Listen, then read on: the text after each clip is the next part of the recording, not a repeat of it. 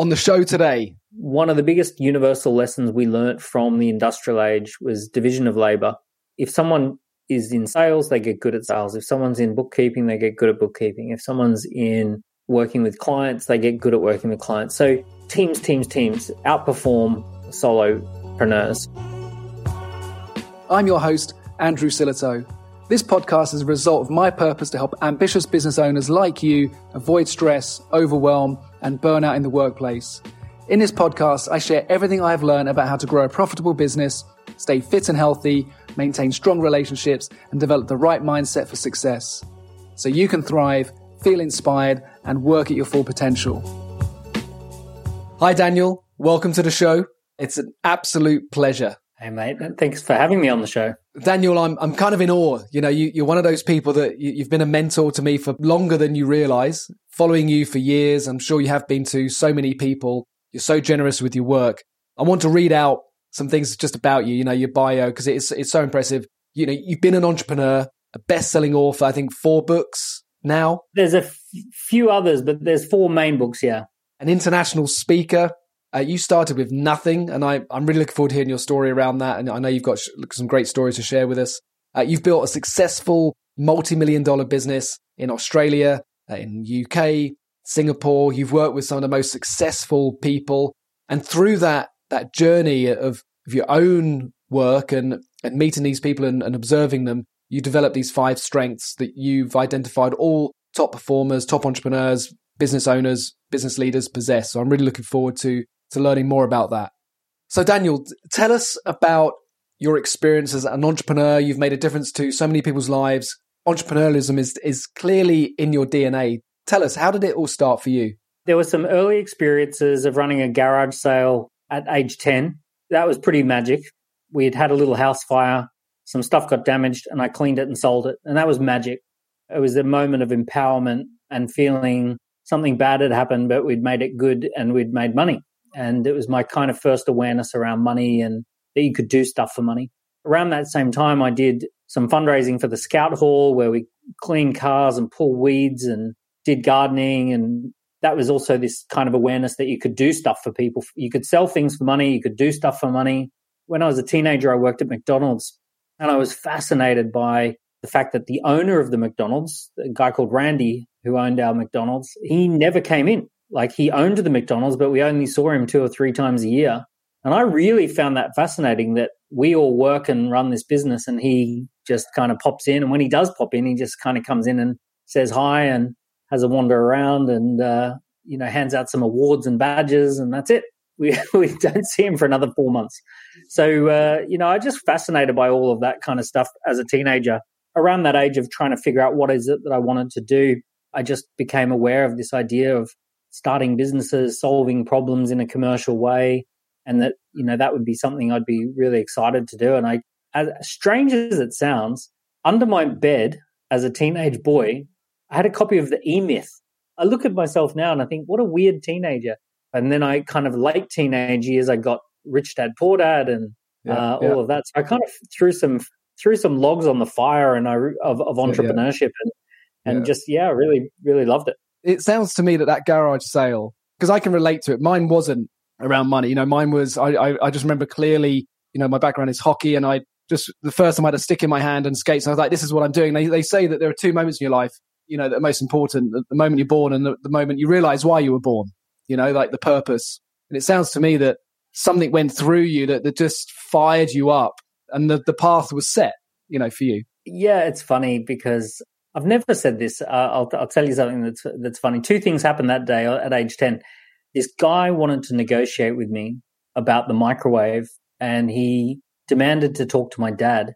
And my dad came out, and the guy says, "Oh, your son wants $20 for the microwave, but it's damaged," and blah, blah, blah. And my dad says, "It's my son's business. You'll have to negotiate with him." And he turns around and just walks off. And here I am as this 10-year-old being referred to as it's his business. And I honestly felt 10 foot tall in that moment. Like, I felt like, whoa, like, that's cool.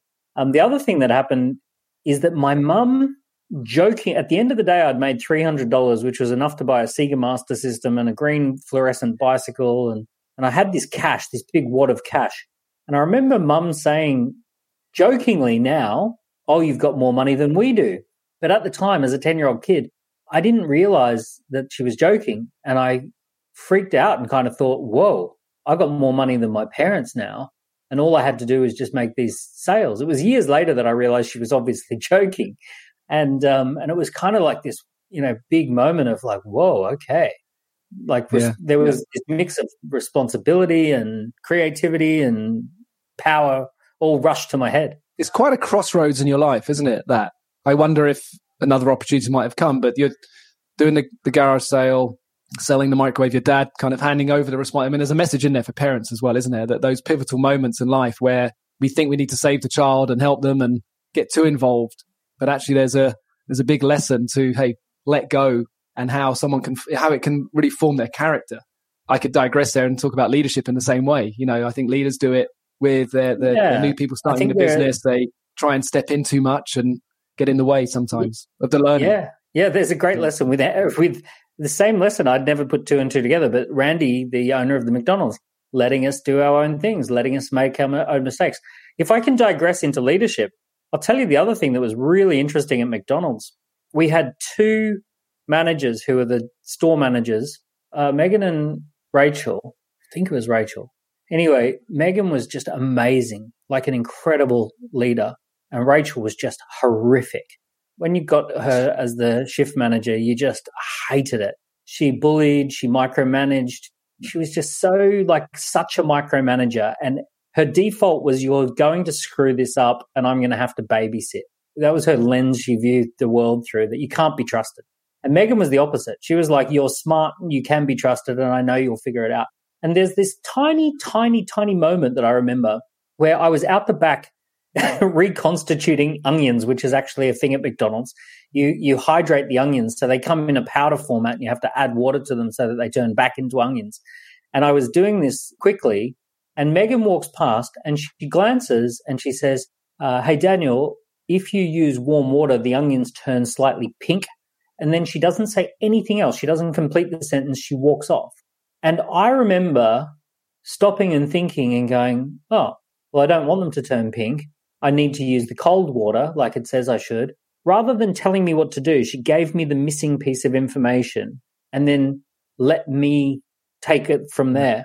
To this day, because I've got a team of about 100 people, but to this day, that leadership lesson is in my head of give people the information and let them figure it out. Step back. Let them do their thing, let them figure out what to do with the onions. I think it's so important. And one of the things we talk about on the leadership program is war stories. Every leader has a war story, something where they failed, something they look back on and cringe and think, oh my gosh, I couldn't possibly share that story.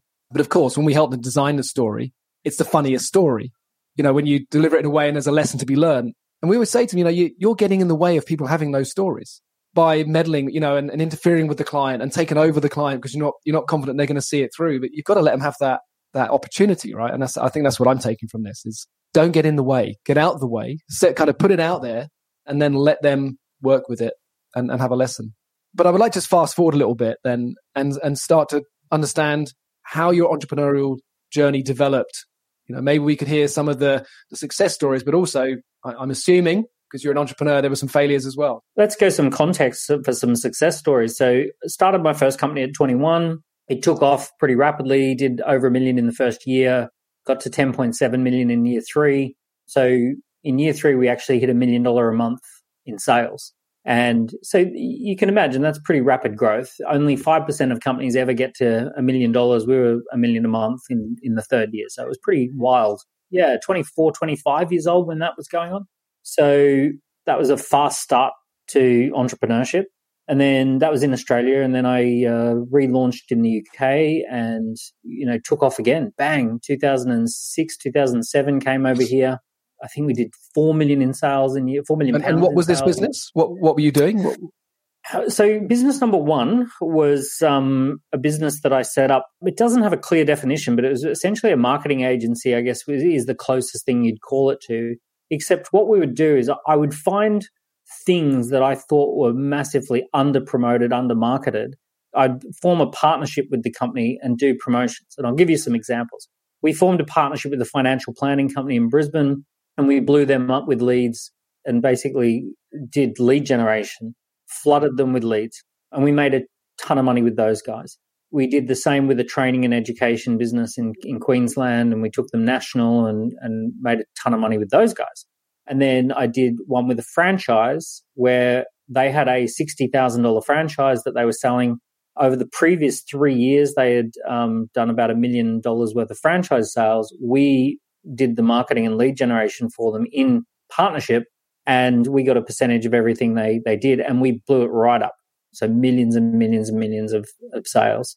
I did a bedding system, like a foam mattress bedding system. I didn't do a lot of things. Had probably, 5 different projects that we took on over 3 years. But everything was in partnership, and we were on revenue splits for revenue share for all of it. So lead generation is something that every business is trying to crack, particularly since, the evolution of, social media.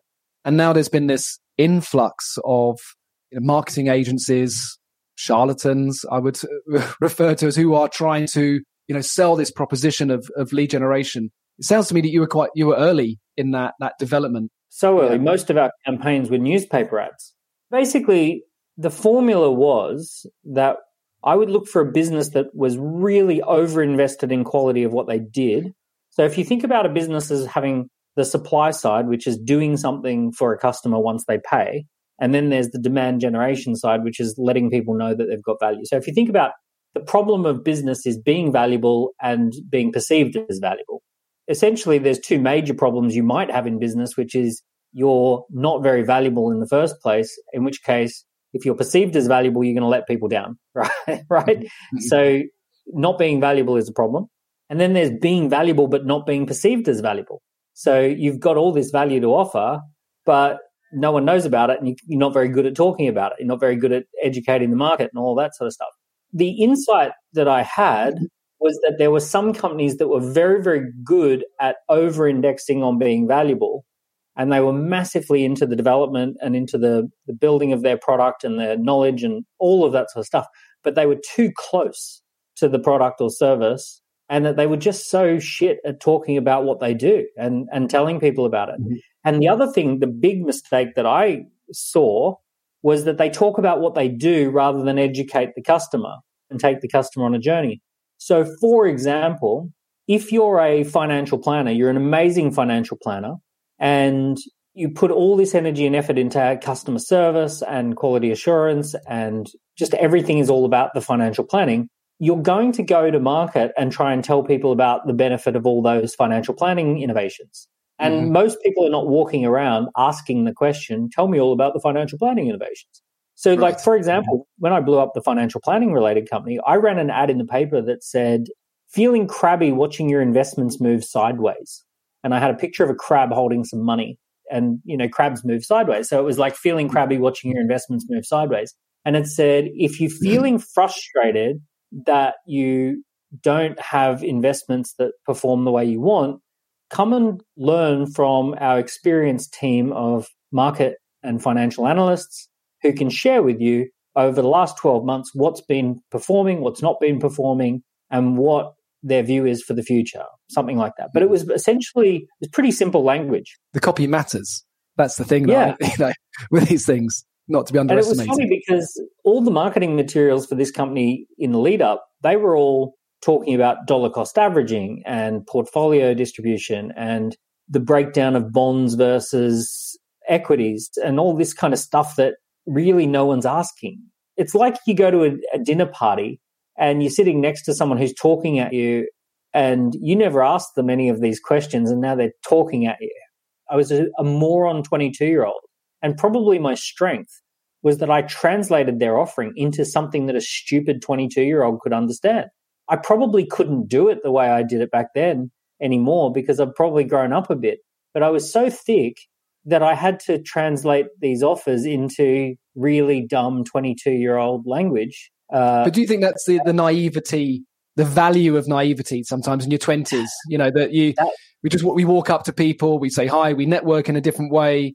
And I look at, sometimes young people, and I'm envious of that naivety because obviously as we get older, we lose some of that naivety and that we start overthinking things. And we understand complexity. We understand the world is not as simple as, it's not so black and white, but when you're 22, everything's black and white. It's, super simple. There's goodies and baddies and this, that, and the other. I just translated these offers into really simple language, ran ads in the newspaper. So the other thing that I was good at was crafting an introduction presentation. What me and my team would do, and we only had a fairly small team at even when we're doing 10 million, I think the team was 17 people, if I remember correctly, something like that. So it wasn't a massive team. That's why we were crazy profitable. The thing I was really good at is crafting a quarter-page ad that was simple and would get people's attention and that they could understand. And it was written in the language of what they were struggling with, not the language of what the business wanted to say. My secret sauce was something called the frustration headline. And the frustration headline was not to talk about the product, but to name the frustration someone would feel if they didn't have the product. One headline that we did for a business-related company was this guy looking frustrated, and it said, if I stop working, my business stops working, and then I stop earning, so I never stop working. And that was a hugely performing headline. It had, on one side, it had a guy like this, and on the other side, it had a stop sign. It said that headline. But it didn't say what it was, didn't say what the product was. It just said there was this guy who's really frustrated that he can never stop working. And then you read on and it's like, okay, come along to this business training evening where we talk about putting systems in place and creating recurring revenue. And it's like, come along to the business training, business consulting workshop. But it starts with the frustration. So I basically pioneered this, or in my head, I was really into this idea of creating a frustration headline. So that was a big thing that I was very deliberate about. And then the next thing was crafting the intro. So crafting the intro was we would work with our partner, our client, to create a really compelling 90-minute presentation about what they did and to do a nice blend of education, entertainment, and then a call to action to work with them. The whole thing was 90-minute workshop. And then we'd have these big, beautiful diaries down the back of the room, as in like a nice oversized diary. And we would just have the week ahead out there. And you could basically, if people were interested in working with the company, they booked in for an appointment. And that was the appointment setting phase. And that basically was where my business ended and their business began. So the partnership was that I would create the ad. The ad would get people to the introduction presentation. The introduction presentation would get people to book into the diary. And that was my formula. That was my system. But it's something that you obviously doing very naturally, which I think aligns with being an entrepreneur, which is that frustration, is identifying a frustration or identifying a problem in the market. And clearly you've been able to do that, which is, I think, essentially what entrepreneurs do is they identify a problem in the market and they build something to try and solve that problem. Yeah. Is that fair? So that ability to see the frustration must be a strength for an entrepreneur, I'd imagine. I think it's also why a lot of kids who are not good at school go on to be entrepreneurs, because the schooling system is designed as a system for producing what's called component labor. So you build up a set of skills and you try and plug that skill set into something. So you start with, I'm a doctor, I need to plug into a hospital. I'm a lawyer, I need to plug into a law firm. So you're starting with a solution and then you're plugging into a bigger system. The entrepreneur starts with curiosity. What's the frustration? What's the problem? What's the unmet need? And then they cobble together what might solve that. And then 3 or 4 iterations later, it looks like something that was designed well from the beginning. But ultimately, they started with a problem and then tried to figure out a solution. That's also why a lot of people who are B or C students actually end up being good entrepreneurs. A students tend to get good at the labor game and selling their labor into bigger systems. Are you a business owner, business leader, entrepreneur who wants to be more influential and become more inspiring and build winning teams? Then head over to workshops.andrewsilito.com. Yeah, I guess that if I think about that, that's probably the turning point in our business because, I've been doing leadership development now since 2008 and really just went through the motions. We're a leadership company. We do leadership. And it's like, well, so does everybody. But it wasn't until I spotted a kind of a problem within a specific market that needed help. And that's how the Player Coach program came about, because it was this high-performing consultant who'd been moved into a leadership role, but still had a sales target or still trying to grow a business, but building a team around them, and they're spinning these plates. And I thought, if I can solve that problem, all of a sudden, that's a frustration And if I look back, that's when our business turned a massive corner, because we weren't just a leadership company anymore. We were solving a real frustration for people. Yeah, I think very few people are roaming around saying, I need a leadership consultant. Right. But they are probably roaming around saying, we've got someone who doesn't fit. Or in many cases at the moment, so many companies are saying, I just wonder if my team are performing remotely. Everyone's working remotely. Are we actually leading a team, or are we drifting in the right direction? But I'm not sure. Like, how many hours a day are my team actually working? Who knows now? So then there's that like leadership and management challenge that they can relate to. And it's kind of like leading via Zoom. Like if we went with the frustration headline, you might say something like, I've been asked to lead a team. All I can do is see tiny images of them on my screen, or I've been asked to lead a team from a screen. It's got to resonate straight away, isn't it? It's just it's empathy at the end of the day, isn't it? It's just, and I think that's, whether you're running a business or an entrepreneur, it's been able to really understand that the frustration, to be able to walk in their shoes and then help them, from that perspective, from that lens. That makes total sense. It'd be great if we could start talking about, I guess this is your flagship book, The Key Person of Influence. I got a bit of product placement here behind me. It's a very powerful book. I love its simplicity. I love the fact that it kind of gives you that roadmap, and it makes you really think about these 5 key areas. So I wonder if we could start talking about that, these 5 strengths that you've identified from all the people that you've worked with, your own experiences. That you've seen that every entrepreneur, every business leader, business owner has. Yep. Where should we start with that? Let's pick up where I left off. We were running these weekly introduction events, sometimes 2 or 3 a week, and we generated so many leads that we innovated this secondary event, which was a 3-day boot camp type thing for one of our clients. And the way that we would get people to come along to that, it was either 2 or 3 days, but maybe it was 2.5 days. But basically the way that we would get people to come along is we would book a big name speaker, and we'd have someone who was on the telly or a best-selling author, and that was our reason when we pick up the phone and say, hey, would you like to come along to this boot camp thing we're running? We've got this amazing person who's an incredible speaker. So I was booking these people. If they were living local, they were $5,000 to $10,000 for a session, for a couple of hours. If they were international, they were $10,000 to $20,000, including travel. This became a bread and butter thing, that I was working with best-selling authors, working with people who were, semi-famous or well enough known and that sort of stuff. I was booking them regularly, right? And I was in business with people, and I started getting quite good friends with them, and people who had built multi-billion-dollar companies, people who had won major awards, Entrepreneur of the Year type people. So all of those kind of people were around. So I had this experience of seeing a lot of them in a short space of time and spending time with a lot of them, while also spending time with hundreds of people in the audience, and kind of almost like a very visceral difference between someone sitting in the audience who's paying to be there versus someone who's on the stage being paid to be there, who's hard to get, and someone who's easy to get. And it's kind of like there's this contrast, and I'm standing off to the side, and my view is that's a big person on the stage, and there's like hundreds of people who have shown up to see them speak. So I'm getting this real thing night after night after night after night. So internally, we just kind of call these people key people of influence and all that sort of stuff. We need an influencer. We need someone, person who will basically draw a crowd. A couple of things happened. Number one, when I first saw social media in 2007, 2008, I saw Twitter and Facebook, and I really immediately understood that this would be a huge platform for the creation of these key people of influence, that this whole building a brand thing was going to be something everyone would have to do. So I immediately clocked that, and it's like, oh, I know a bit about this. And I started doing a few little workshops on social media, building a brand on social media. And I very quickly identified what did all of these people have in common. And they all had these 5 things that they would do, every single one of them without talking to each other. So all of them were very, very good at telling the same pitch story, right? And pitching their business. And if you do a roadshow, if you do a tour with them, you hear them say the exact same thing night after night after night.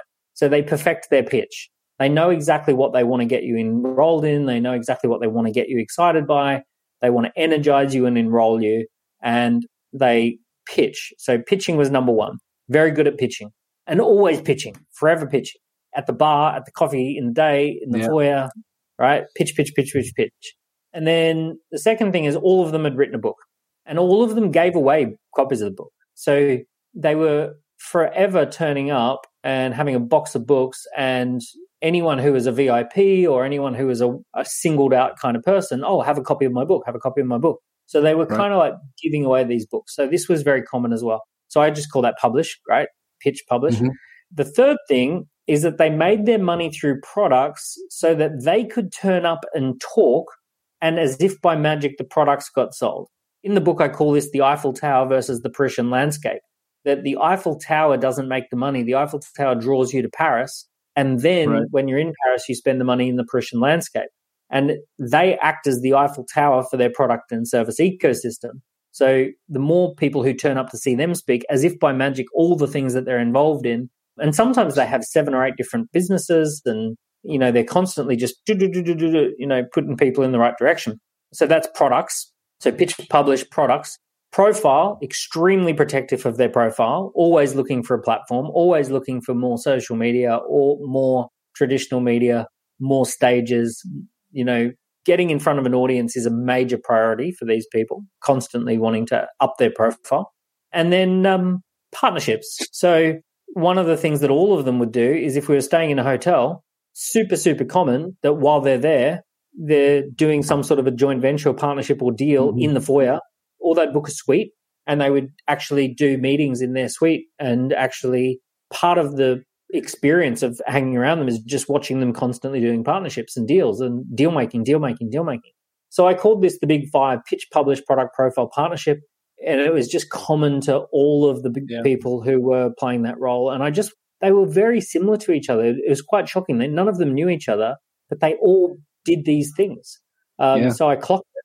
Well, I suppose that there's probably people listening to this now going, that makes total sense. They look at what people do and follow this process. And I think people underestimate that, because people they want to freestyle, they want to kind of have their own thing, be authentic. But what I'm hearing is the best leaders, and we see it in high performance sports as well.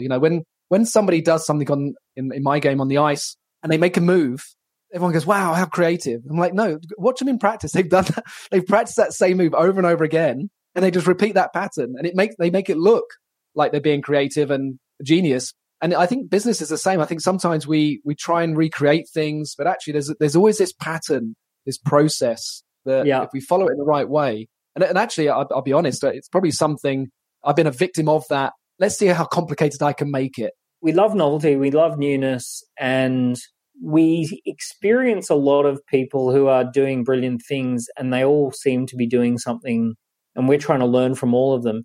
But here's the funny thing. I know people who have toured with Ed Sheeran, and Ed Sheeran does the same show 3 times a week in front of 100,000 people, and it's the same songs and the same jokes, often the same outfit. And comedians, when they do a show, it's exactly the same show, and they do it 40 times on a little tour, and every single night it's the same night. A brain surgeon doesn't make up brain surgery every time. It follows. Let's get creative. Let's see if we can go in a different way. Let's figure it out again. So what we did tend to think of as leaders is that we're meant to somehow do this like improv. It's not improv. And same as entrepreneurs, it's not improv. It's a few disciplined things done again and again. They always say never meet your heroes, because you'll discover that they're extremely good at a small number of things to the detriment of other things. But actually, once you take them out of their domain, out of that narrow little set of things they're really good at, they pretty much fall off the pedestal real fast. Yeah, that's a really interesting one, because I think if you look at the top 20% performers, and again, I know I keep using sports parallels, but one of the things I talk about with young athletes is figure out what you're really good at and be really good at it.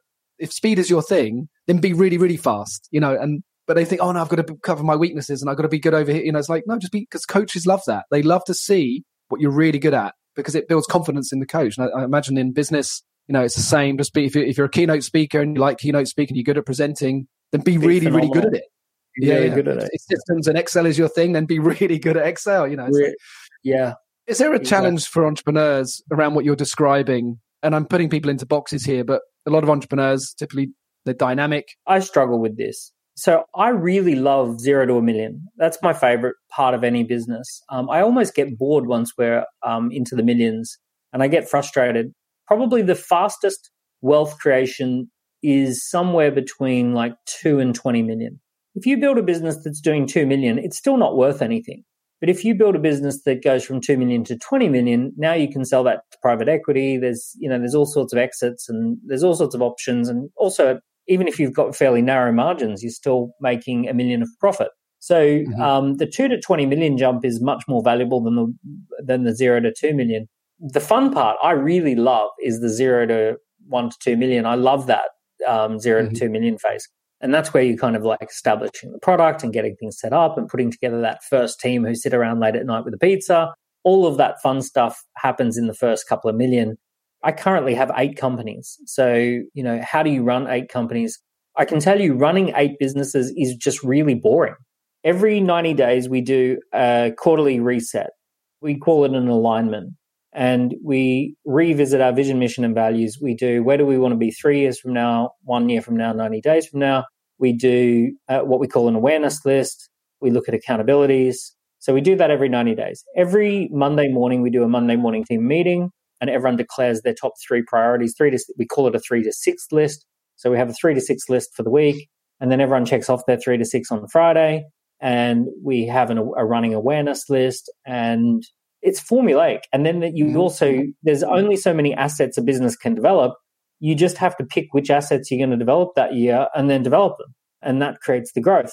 So, you basically say, okay, this year we're going to win a major award, or this year we're going to relaunch a digital platform and have a portal, or this year we're going to create some content, or this year we're going to recruit and train and develop a new part of the team, or we're going to launch a new territory. You've only got a certain number of choices that you can basically ideate and discuss and select. Once you crack it, it's actually ridiculous. When I listen to the noise of the entrepreneur community of coming up with the latest theory, and it's I run 8 companies, none of this stuff actually works. What works is really dull stuff, really boring stuff. The most adventurous and exciting companies do really boring stuff well, and they just consistently do it over and over and over. So the fun part is 0 to 2 million, but it doesn't actually create any wealth. The wealth creation part is the 2 to 20, but it's really boring. You've just got to do the right thing over and over and over and over again. A lot of entrepreneurs being dynamic, they like the new shiny stuff. They come up with ideas all the time. The entrepreneurial curse of a new idea. They, I don't know how many entrepreneurs that own 30 domain names or more plus, but they've always, I better buy that domain. I bet because it's a new idea. You can spend hundreds of millions of dollars and hundreds of hours or months building a bridge. If you leave one section out, it's 0 bridges have been built. And I think of that in entrepreneurship. There's the 0 bridges paradox of you can start all these things until you complete something. It's of 0 value. And I guess the thing to do there is, and I know you talk about this, but is get a GM. Maybe get that person who is the exact opposite of you, who is more operational, more process driven. So you can be that key person of influence and be really good at being a key person of influence and putting out content and so on. So that's there's one thing I'd like to circle back to with the 5 Ps. Just for those listening, we have solopreneurs listening. We have obviously business owners, but there are also quite a lot of business leaders. They might be thinking, well, why would I publish a book? Why would that be a strength of mine if I'm working in an organization as a leader? I'm assuming though, but that there's still content to publish to build your personal brand. Is there something we could go with that, just for those that are listening and going, well, that doesn't really relate to me? Depends. Do you want to be a rock star leader who's crazy in demand, or do you want to be a good leader who leads a team and who's kind of on the verge of being a manager? The rock star leaders who get paid the big bucks, they write books. You see them everywhere. They're opinionated. They've got their opinions. They love to tell their stories. They put the book out there because it makes them more popular, makes them more in demand. They get more opportunities to lead. They use the book as a way of onboarding their team. They use the book as a way of brainwashing their team, and indoctrinating their team to their way of thinking. If you write some sort of a book on leadership or on culture or any of that sort of stuff, and you give away 1,000 copies to every company that you'd want to work with in the future, you're going to drive the value of your price up, right? You're a commodity. Leadership is a commodity. And you're either going to be decommoditized with excess demand versus your relative supply, and then your price goes up, or you're going to be one person with one customer, which is your employer, and you're going to not put any thought into, who else might want you, which is fine, great, provided the employer, looks after you. But here's the thing. I know people who have put a leadership book out there, and as if by magic, their employer suddenly includes them in the stock option pool.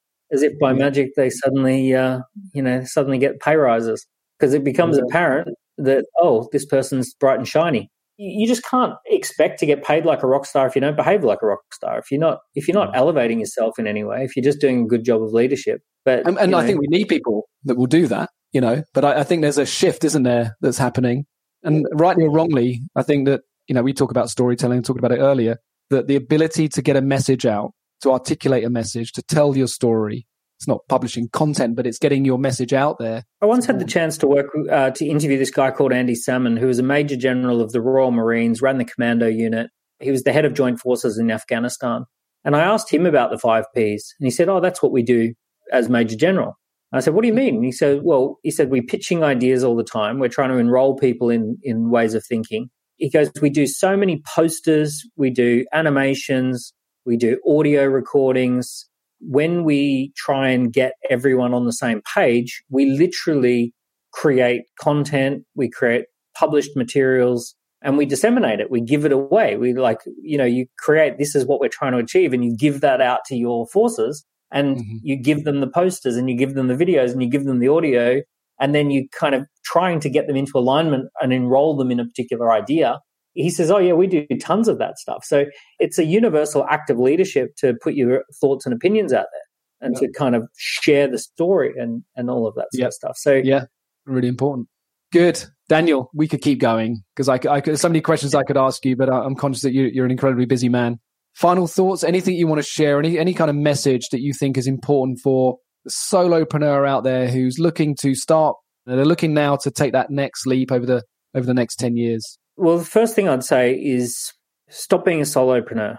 Get yourself a team of 3 or 4 people around you. One of the biggest universal lessons we learnt from the industrial age was division of labor. If someone is in sales, they get good at sales. If someone's in bookkeeping, they get good at bookkeeping. If someone's in working with clients, they get good at working with clients. So teams outperform solopreneurs. Look, I get it. There are people who have smashed it in their career. They've done really well. They're at a certain point in their career where they just want to be booked to speak, or they just want to be booked to be a coach, and they just want the fees. They want an easy life. At the very least, have an assistant. At the very least, have someone who you're training up as your understudy, someone who you're bringing up through the ranks. But as soon as you've got a shred more ambition than that, as soon as it's actually, no, I'm on a bit of a mission here, get those first 4 people around you. Get that team of 3 or 4 people, because the real division of labor stuff kicks in at around 3, 4, 5 people. You're just going to make more money and have more fun. I think people wait, don't they? They think, when I get to this stage, I'll get that next person. And if I look back 10 years, I could have done it then. Think about ice hockey. Imagine someone's strategy was, I'm going to skate around the ice. Once I've scored a goal, I'll then get a second person to come and join me. Yeah. And then once we score another goal together, then I'll get a third. It's like you're up against 5 or 6 other people. They're never going to let you score a goal. You're going to be exhausted. I've heard you say before, you ask people if they've got a cleaner. If you haven't got a cleaner, to me, that's a real red flag with the mindset. If you're not catching an Uber to a meeting and using that time to make some calls, as opposed to sitting in traffic, holding onto a steering wheel, if you haven't figured out that that's worth $20 to get in an Uber, like there's stuff like that is like, oh God, we're going to have to really start at ground zero. So look, at the risk of being condescending, if you haven't got a cleaner, get a cleaner.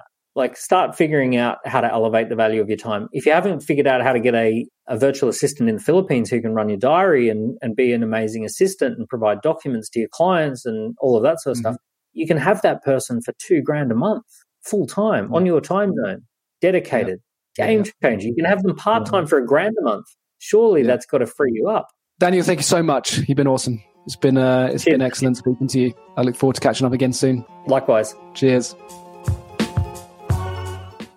For more free resources and content on how to grow and lead your business and become the best version of yourself, head over to andrewsillitoe.com.